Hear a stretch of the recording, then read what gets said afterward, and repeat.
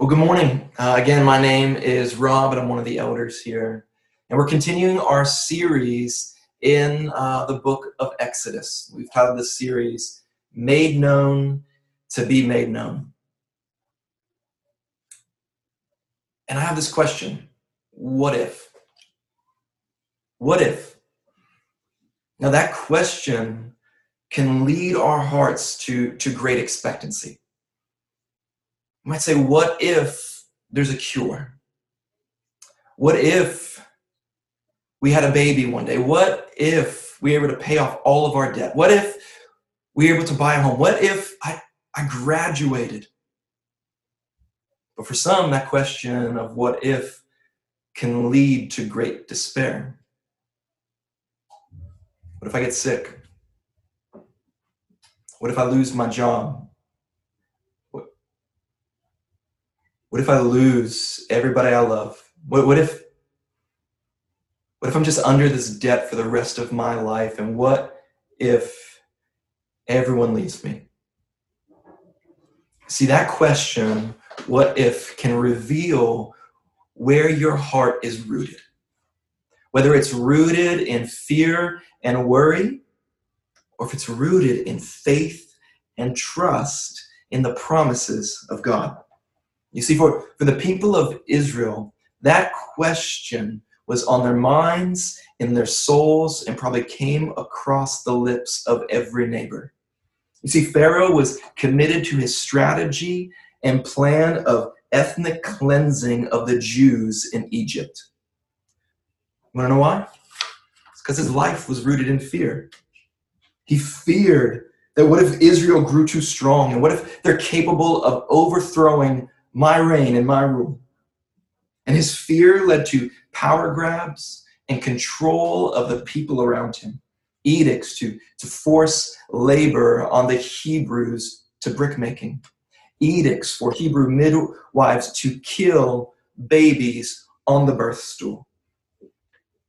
And yet, in spite of all of these wicked plans, God's people multiplied. God's people were blessed, and the blessing of God and the multiplication of God's people doesn't mean an easy life. It doesn't eliminate the evil devices of wicked Pharaoh. And so how do we, like we'll see with the women in the story, how do we ask the question of the what ifs? Not with fear and trembling of man or fear and trembling of the future, but with fear of God and hope and faith in his promises. See, I think we're going to experience this in two movements. The first movement and the first point is the plans of man and the plans of God. And the second point, the second movement, is the plan of salvation and God's plan for man. And if you get anything at all out of this sermon over the next 25, 30 minutes, I want it to be this. That the evil plan that is used to stop God is the very plan that God uses to save people. Hear that again. The evil plan that is used to stop God and his people is the very plan that God uses to save his people. You know what that means for us? We can trust God. You can trust God. And so let's dive in. Here's the first point. The plans of man and the plans of God. We read this in verse 22 of chapter 1. Then Pharaoh commanded all his people, every son that is born to the Hebrews you shall cast into the Nile, but you shall let every daughter live. I mean, imagine what it would have been like being a Hebrew, an Israelite. I mean, there's no such thing as gender reveals at that time. Like, there's no Instagram parties with blue or pink balloons. No, the gender reveal came at birth, which means that every new baby born to a neighbor or a family member, there had to be terrible anxiety over whether that was going to be a boy or a girl. Because if a girl, she's no threat to Pharaoh. No threat. Get to live. But if it's a boy, drown him. For no other reason that he is from an immigrant family of a different nation, of a different ethnicity, and is a male. And Pharaoh says there's nothing you can do about it. These are dark days for the people of Israel. And you can imagine the fear of man, fear of future welling up within the people of Israel. But all along, God's using Pharaoh's plan, not killing women, to save the nation through these women. Enter Moses' mother, Jochebed. We read this in verses 2-3 of chapter 2. The woman conceived and bore a son. And when she saw that he was a fine child, she hid him there 3 months. And when she could hide him no longer, she took for him a basket made of bulb rushes and daubed it with bitumen and pitch. She put the child in it and placed it among the reeds by the riverbank. Now, Moses' mother is likely all alone at this point because his father was being whipped, was getting burned and tortured in the brick-making yards. All alone, she takes one look at her child, and she uses the same words that God used when he saw his creation and his image bearers in Genesis 1. She says the word tov, which means good. She declares him when she says he's fine, or some translations say he's a beautiful child. She's using that word tov, which means good. She's declaring him what God declares every human being, regardless of nationality, ethnicity, male or female.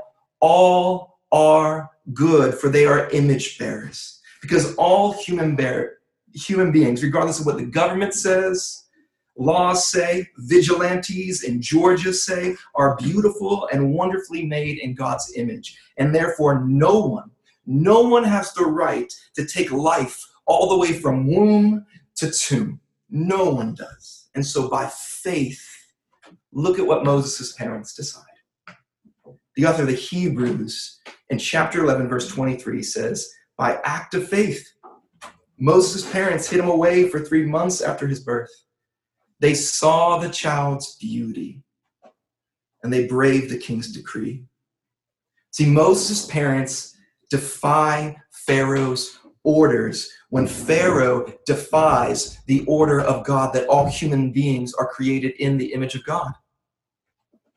God honors their faithful defiance. Their faithful civil disobedience is codified and celebrated for the ages in the Epistle of Hebrews. God will honor the defiance of a ruler when the ruler calls us to defy God's commands.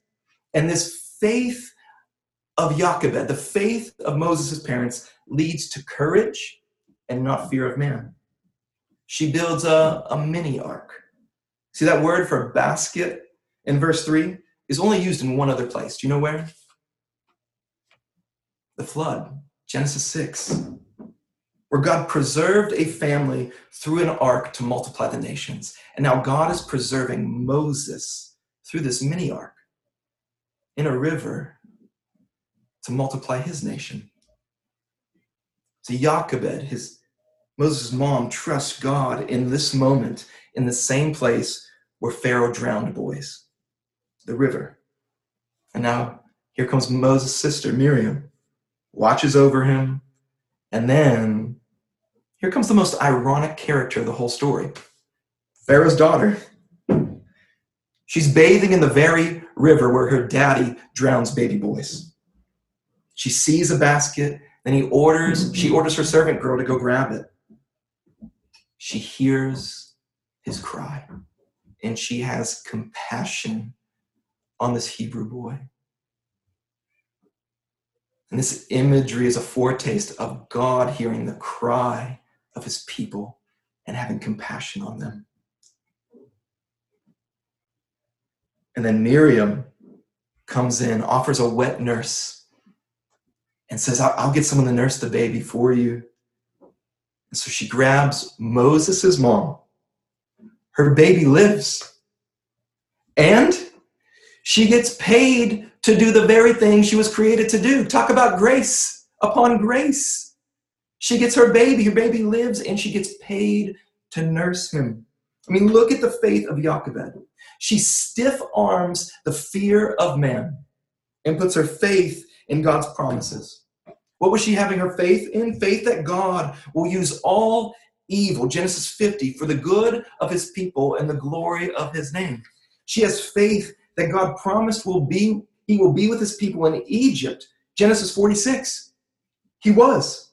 Faith that God promised to multiply his people, Genesis 1, Genesis 15, Genesis 17. He did. And faith that God promised to punish the wicked of racist enslavers of Egypt. What if you enslave my people? My God multiplies them. What if you try to kill the male image bearers from the womb? My God will save them through female image bearers. And what if you try to kill the sons of the house of Israel through drowning in a river? My God will save them and draw them out of the river through the daughters of his enemy's house. The very plan man uses to stop God and his people is the very plan God will use to save his people. Church, you can trust your God. You can trust his character. You can trust his plans. The plans of man will never exhaust the plans of God. We can trust God. And we can trust him because his plans are the plans of salvation. And we're going to see in the second point, God's plan for man. If you get your Bible still open, look at Exodus chapter 2, verse 10. When the child, that's Moses, grew older, she brought him to Pharaoh's daughter, and he became her son. She named him Moses because, she said, I drew him out of the water. Now, if we think it was difficult for Jochebed to give up Moses to the mercy of God once, imagine doing it a second time. Some of you young boys who are watching right now, your mamas love you. We've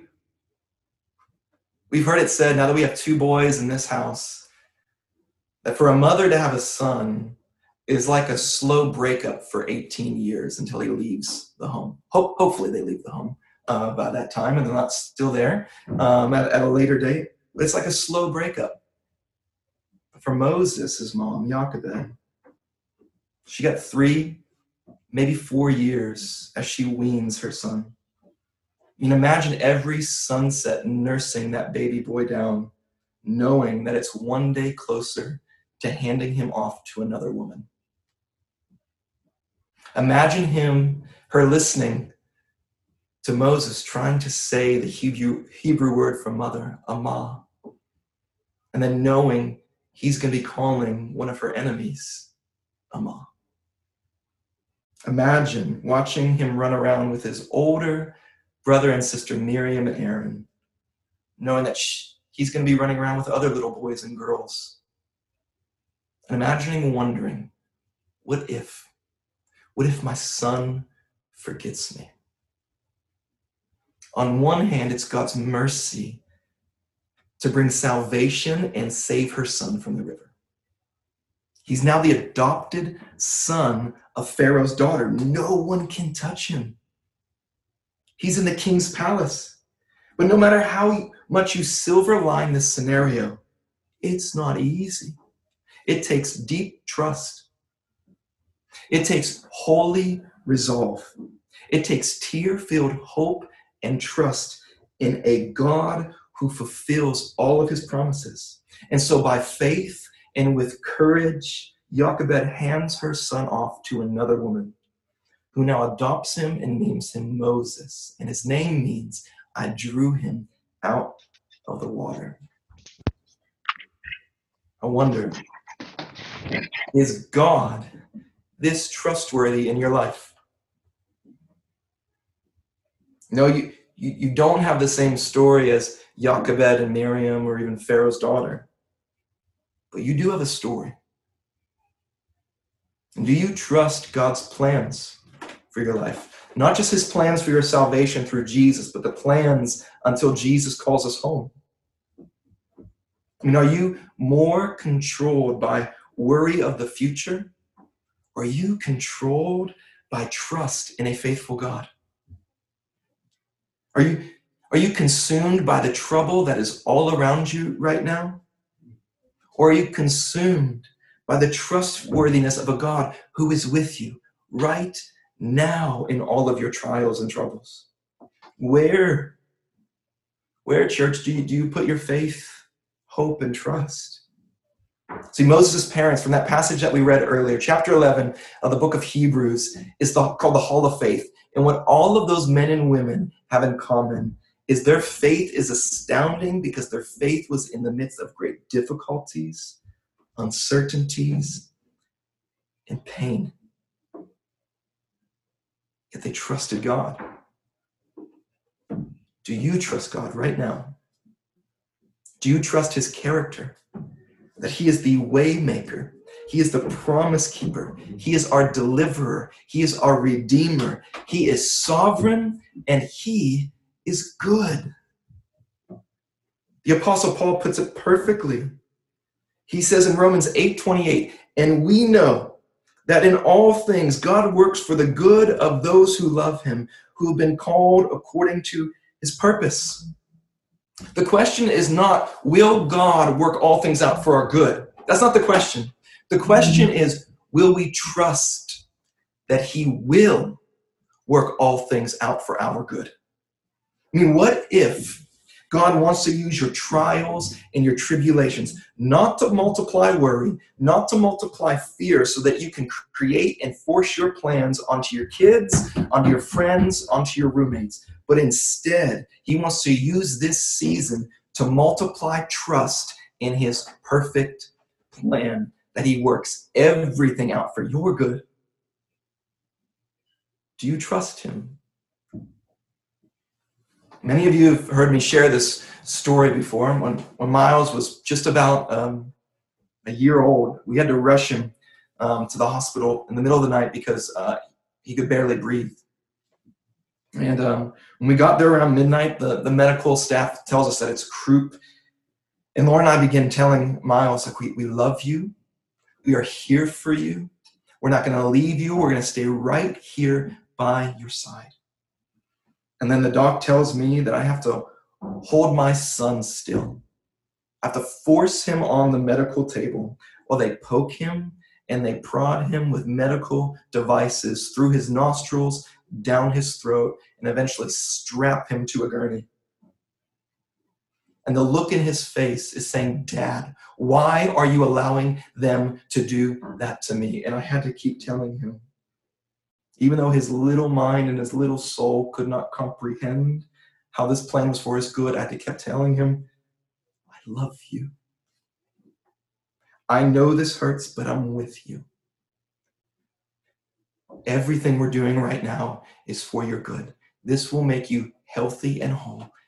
And son, it'll be all over soon.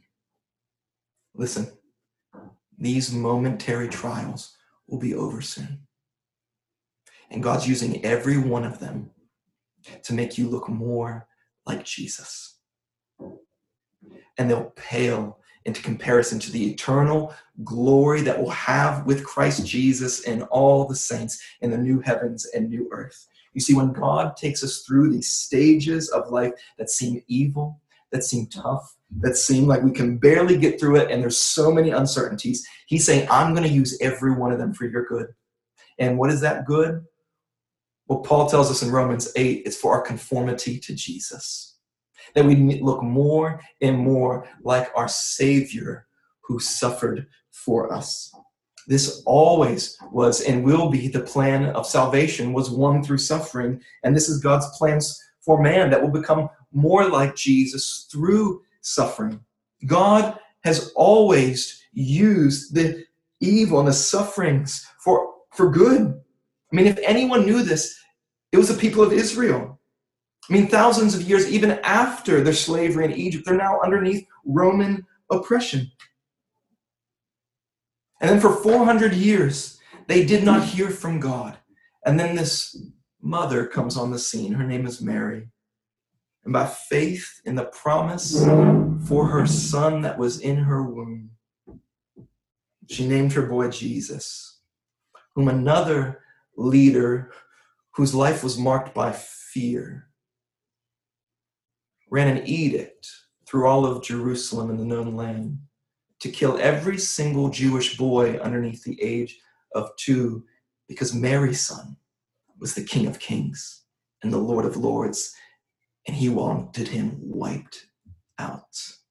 So by faith, Joseph and Mary hid Jesus. Where? They went down to Egypt.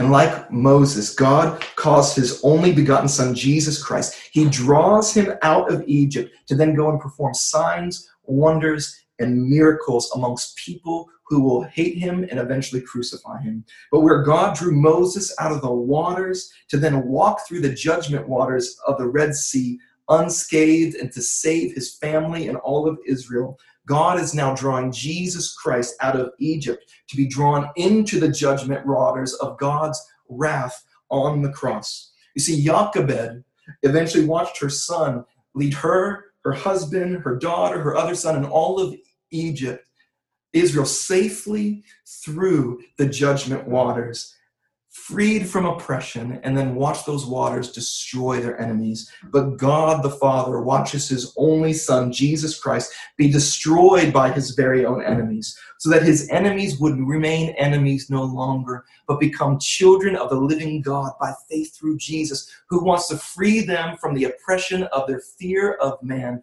free them from their oppression of the fear of the future and fear of judgment to come. You see, Stephen in the book of Acts in chapter 7, he's preaching this entire story and says, you are these stiff-necked people. You are the ones who devised these evil plans on Jesus. You crucified him. Your fear, your shame, and your sin nailed Jesus to the cross. But it was God's good and sovereign plan to use your evil for your good, so that through his death, you would not receive judgment, but by faith, love from the Father. This is the plan of salvation. Salvation for people who are riddled by fear and force their plans on all other people, their roommates, their neighbors, their co-workers, their kids. This is salvation for people who have failed to trust God, which is all of us. Salvation is not offered for people who have a stiff upper lip.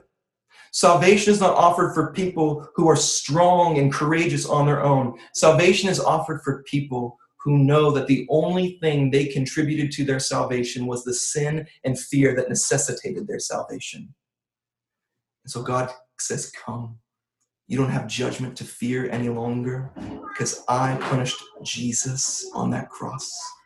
He walked through those judgment waters so you can walk through unscathed.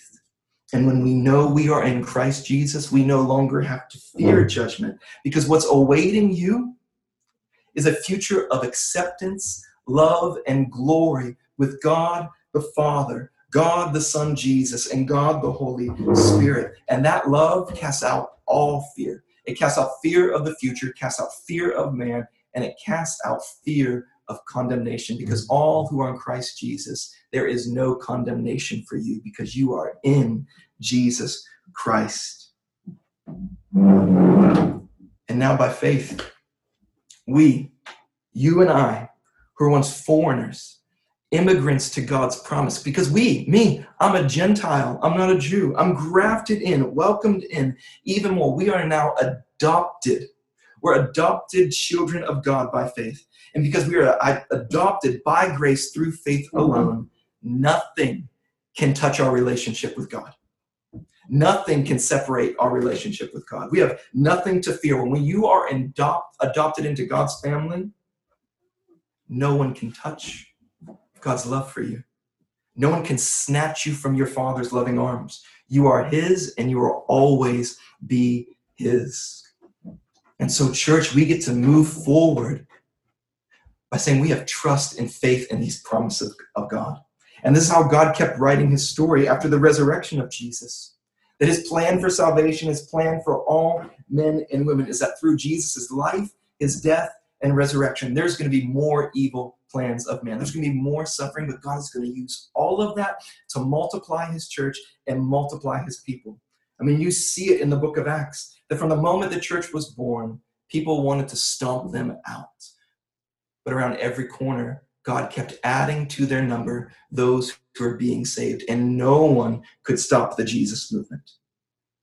Day to day, people were being welcomed in and saved by grace through faith. This is God's plan for the church, and this is the plan of our sovereign and good God. I mean, what if that question, what if our questions stop operating out of a motivation of fear and worry and instead start operating out of hope and trust in the promise of God? What if we start saying, what if God wants to use this moment right now to deepen my trust in his promise that he will never leave me or forsake me? What if we said, what if God wants to use this trial right now to make more disciples because I'm trusting in his promises that he will build his church and not even the gates of hell will prevail against it? What if right now we believe in God's character, that he desires to save all people, and that leads us to pray for all people, all of our kids, all of our neighbors, all of our family members to be saved? What if in this moment we had such great expectancy that God is going to use this moment in history to turn people's thoughts upside down, that this world is broken, and that they're broken, and that they're in need? And then they might come knocking on your door, like my neighbor did yesterday. And as I talk with him, he says, I'm in need of help. And I think I need this Jesus that you've told me about before. And by faith, I shared the gospel with him.